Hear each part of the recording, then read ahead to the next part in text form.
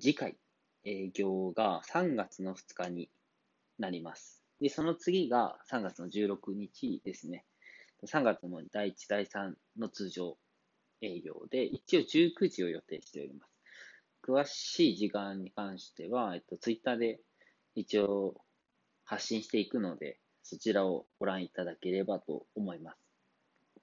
で、これまでフラットは特になんかイベントをやったり、なんかちょっとこういう日面白いよみたいなのをやってはなかったんですが、ちょっとね、なんか出し惜しみもあれだなと思うのと、一応来年ですね、2020年の2月29日で一旦終わりにしようかなと思うので、今までこの2年間いろんなつながりがあったり、種まきいろいろ裏で結構したりしたので、それの集大成として、できること、やりたいこと、なんか面白そうだなっていうものをいろいろ実験的にやっていける場所として頑張ろうかなと思います。今回、3月2日に関しましては、僕が一応先生みたいな形で、営業時間前にはなってしまうんですが、キャンドルを作るワークショップをやろうかと思います。僕個人最近の趣味と言っていいのか、仕事ではないのですが、一応キャンドルを作ってまして、ボタニカルキャンドルという呼ばれるもので、周りにちょっと花がこう見えるようなもので、一応アロマの匂いをつけて、おしゃれなというか、そういうキャンドルになります。ボタニカルキャンドルで調べるといろんなものが出てくると思いますし、僕のツイッターの画像を見ていただければ、なんとなくわかると思います。それを3月2日に一応やるのですが、一旦参加者は集まってはいますが、あと空きが2人ほどいるので、もし興味ある方は行ってください。手ぶらで来ていただいて OK で、ドライフラワーとかアロマとか型とか、あとはキャンドルの元のワックスですね。すべて僕の方で用意します。で、参加費の方だけ4000円かかってしまうんですが、ほぼほぼ手ぶらで完成したキャンドル持っていけるっていう感じになりますので、興味ある方はぜひ、お声掛けください。でですね、3月の16日、これは前にツイッターでもちょろちょろ言ってはいたんですが、2階で、本ですね、本を売るバザーみたいなのをやろうかなと思います。ただのバザーってわけではなく、本限定、なおかつ、デザインの勉強できるような本。デザイナーになった時とか、その時に読んで勉強になったなとか、すごいためになって思い入れが深いものだったりっていうのを、出品者の方を集めてやろうかなと思ってます。今のところ3名の方がいて、あと、3、4人ぐらいいていただけたら、なんか面白いかなっていうのが、今頭の中にあります。なぜやろうかなと思ったのは、ちょっと単純に僕の本棚がもう溢れてきちゃって、ちょっと読まないのも多くなってきたので、なんかブックオフとか、メルカリでも、売ってもいいかなと思ったんですけど、直接なんか渡すことができたら素敵だなとか、やっぱどういう人が読んでくれるんだろうとか、どういう思いがあって買ってくれるんだろうみたいな、っていうのをちょっとやりたいなと思ってて、こういうバザーという形にしました。で、売っていただける出品者の方も、ですね、普段、ブックオフ、メルカリとかだと、ボロボロになって値段がつかないとか、実はちょっとこう落書きしちゃってあってメモしてるとか、そういうものって一般的にこう売れないものとして扱われてしまうんですが、なんかそういうのも含めて、なんか欲しいっていう人もいるし、別に全然メモとか落書きあってもいいから、ちょっと欲しいなとか、おそらくその学生さんだったりとか、あとは駆け出しとかアシスタントで全然お給料もらえなくて本買う余裕ないみたいな人もいるし、あ、こういう本でこういう勉強できるんだみたいな、知るきっかけになったりするから面白いかなと個人的に思っています。なので、ちょっと一旦実験的に3月の16日やって、もしよかったらなんか続けていきたいなと。2ヶ月に1回ぐらい。っていうのが3月の営業日になってます。この他にもいろいろ、4月5月と続けていきたいなと思ってます。なんか、こういうのやりたいとか、こういうのどうですかってやったら、もし言っていただければ、なんか自分、リードっていうか先生だったり講師とかは全然できないんだけど、こういうのやってほしいっていうのでも全然ありです。僕ができるものでもいいし、なんか誰か先生呼んでちょっとみんなでやろうかみたいなのでもいいかなと思ってます。そういうアイディア出しはツイッターでもやってはいるのですが、なんかもうちょっと別の場所でアイディア出してみんなで膨らますとかそういうのやりたいなと思ってます。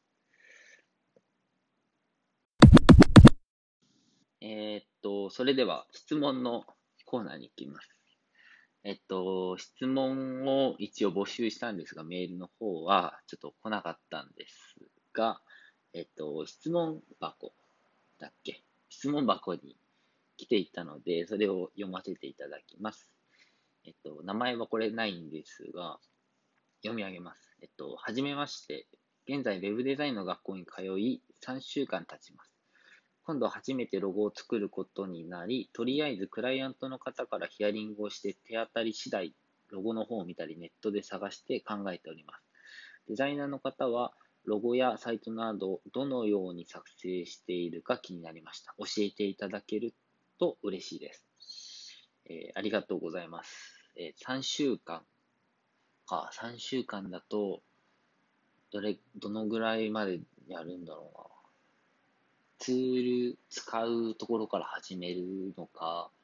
そもそもデザインっていうのはっていう話から始まるかによって変わるかな。多分、初めは大体いろんなデザイン見たり、ロゴ見たりして、トレースっていうのを多分すると思うんですよね。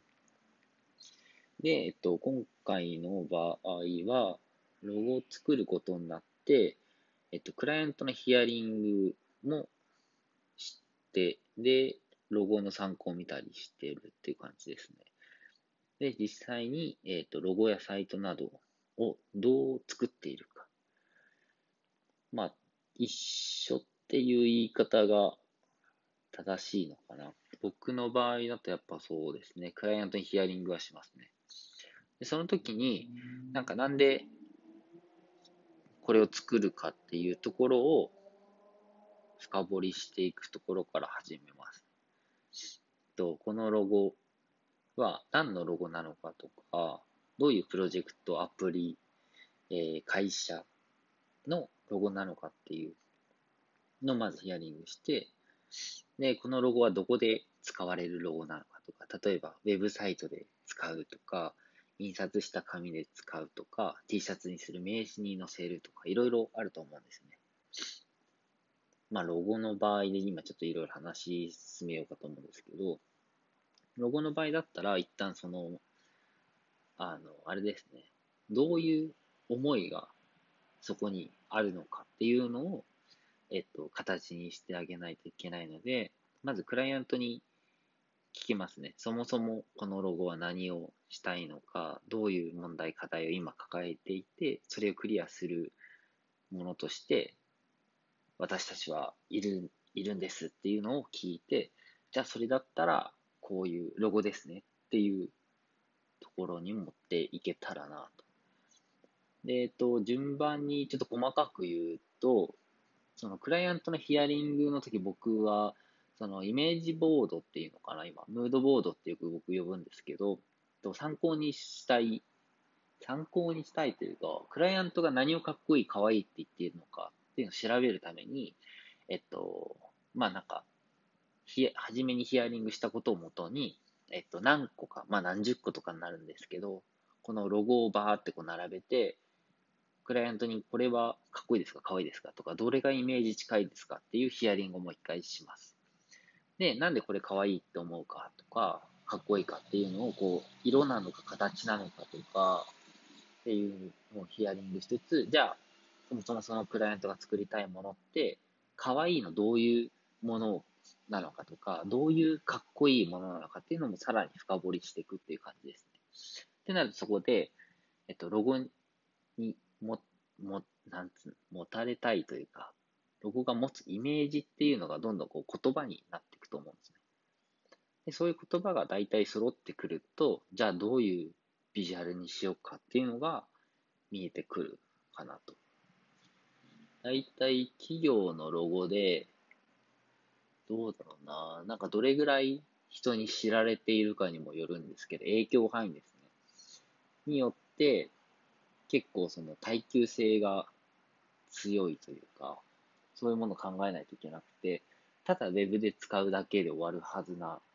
ものってないと思うんですよね。なので、ポスターだったりとか、あとはT シャツとかですね。どんだけちっちゃくして、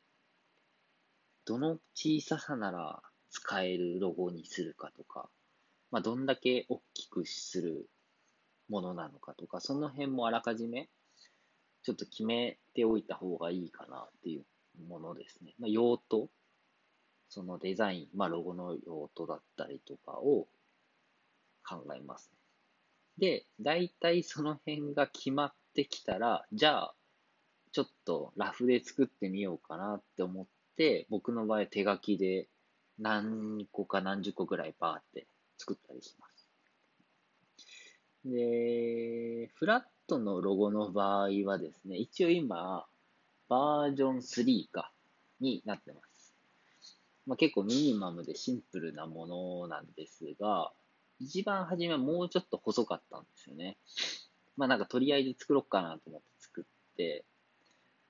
いいやと思ったんですけど、なんかもうちょっといけてるものにして、綺麗なものの方がいいかなって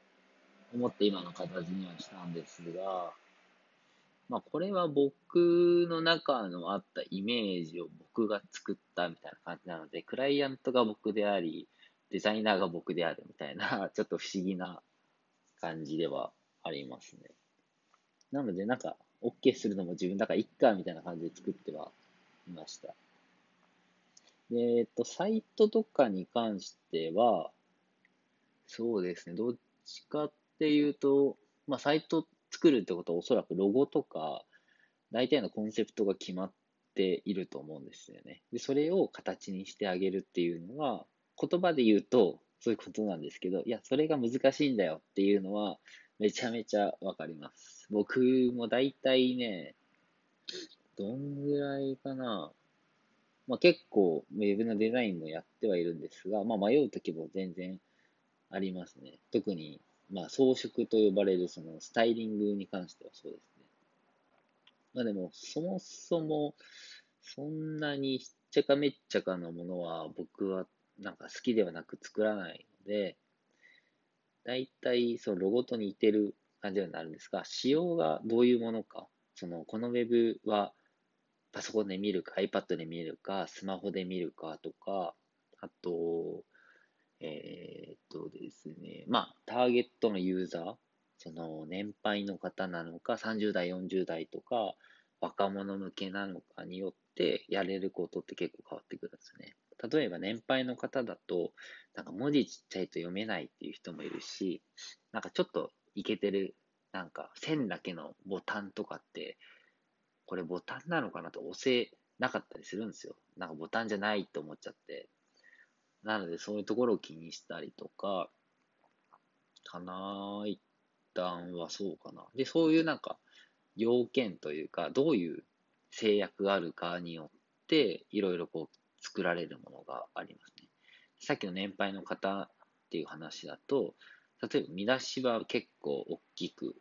ガツンと太くして分かりやすくしちゃうとか、テキストの本文も、ウェブだから16ピクセルとか、それより小さいやつは使わないとか、そういうようなルールを作っていくっていう感じですね。ざっとこんな感じなのかな。一人だとなんか、ね、どう喋っていいかがちょっとね、わかんなかったりするので、次回なんかこういう質問来たら、何人かね、ラジオに呼んでお話できたらなと思いつつ、もし、なんかバーに遊びに、フラットにですね、来ていただけたら、なんかいろいろどういうことで迷ってたりとか、こういう条件があって、みたいなのを聞きながらいろいろ答えたいし、お客さんも多分結構こういうの好きっていう人いるので、なんかみんなで考えていけたら面白いんじゃないかなと思います。なんかちょっとまとめてるかどうかわかんないですけど、はい。第1回じゃないか。まあ、もうラジオは3、4回ぐらいやってるんですが、3年目に入り、僕一人になり、一旦こんな感じでラジオを続けていけたらなと思います。そうですね。今はちょっと簡易的な音楽というか、ね、間に多分音が入ると思うんですが、いろいろそういうのももうちょっと凝って作っていきたいなっていうのもあり、ポッドキャストの方でも配信して、ビジュアル作ったりとか、できたらなんかね、ゲスト呼んでいろいろやりたいなと思ってるので、なんかもし出たいっていう人がいたら、お声掛けいただけたら、なんか別に僕と2人じゃなくても、なんか3人、4人とかでみんなでワイワイ話す会とかもすごいいいんで、やりたいです。はい。あと、なんか今僕喋ってるんですけど、正直あんまり喋るの得意じゃないので、フラットのラジオ担当みたいな人が一人いるとすごい嬉しいなと思ってます。なんか広報をいろいろね、会社だと広報っていうんですかね、プロモーションとかっていうポジションの人いたら嬉しいなと。で、プランニングっていうことで、なんか僕はいろいろクリエイティブ周り作ったり、こういうのやりたいってやってるんですが、そうですね、そこの、なんかやることをちょっと分けたいなと思っているので、なんか何か、なんかフラットやりたいとか、なんか営業日にバー入れないけど、ちょっとこういうのお手伝いできたらしたいとかいたら、声かけていただければ、お願いって言うと思うので、はい、いろいろと、本当に、僕今一人で、一応スタッフは、バースタッフはいるんですが、あの、ほぼ一人なので、なんかいろいろ、お店の人がこういうの言うのもあれなんですが、助けていただけたら、すごい嬉しいですし、僕自身、そのデザインの業界っていうわけじゃないけどな、デザインの世界、あの、今もそうだけど、今後ね、3年後、5年後、10年後どうなっていくかわかんないけども、デザインの世界とか、そういうデザイナー同士のね、つながりとか仲間とかっていうのをね、なんか緩く、なんつうんだろうね、なんか、サボって楽しようっていうよりは、みんなでちょっとデザイナーの世界を盛り上げていってね、次世代の人に何か伝えられたりしつつ、自分もね、どれだけ成長できるかみたいなのをね、どんどんチャレンジしていくようなね、よくまとまってないんですが、そういう世界を作っていけるきっかけぐらいになればいいかなと思ってます。フラットは。なのでなんかそういうのをちょっとやっていきたいなとか、あの、大きく変えようぜは無理だけど、ちょっとずつみんなでやろっかっていうぐらいなスタンスが多分一番いいかなと。そういう方がいましたらぜひお声かけください。じゃあこの辺で今日は終わりにします。ですね、次回は3月2日の19時から営業しておりますので、もし暇で、フラッと行こうかなって思ったら、遊びに来ていただけたら嬉しいです。それではおやすみなさい。良い夢を。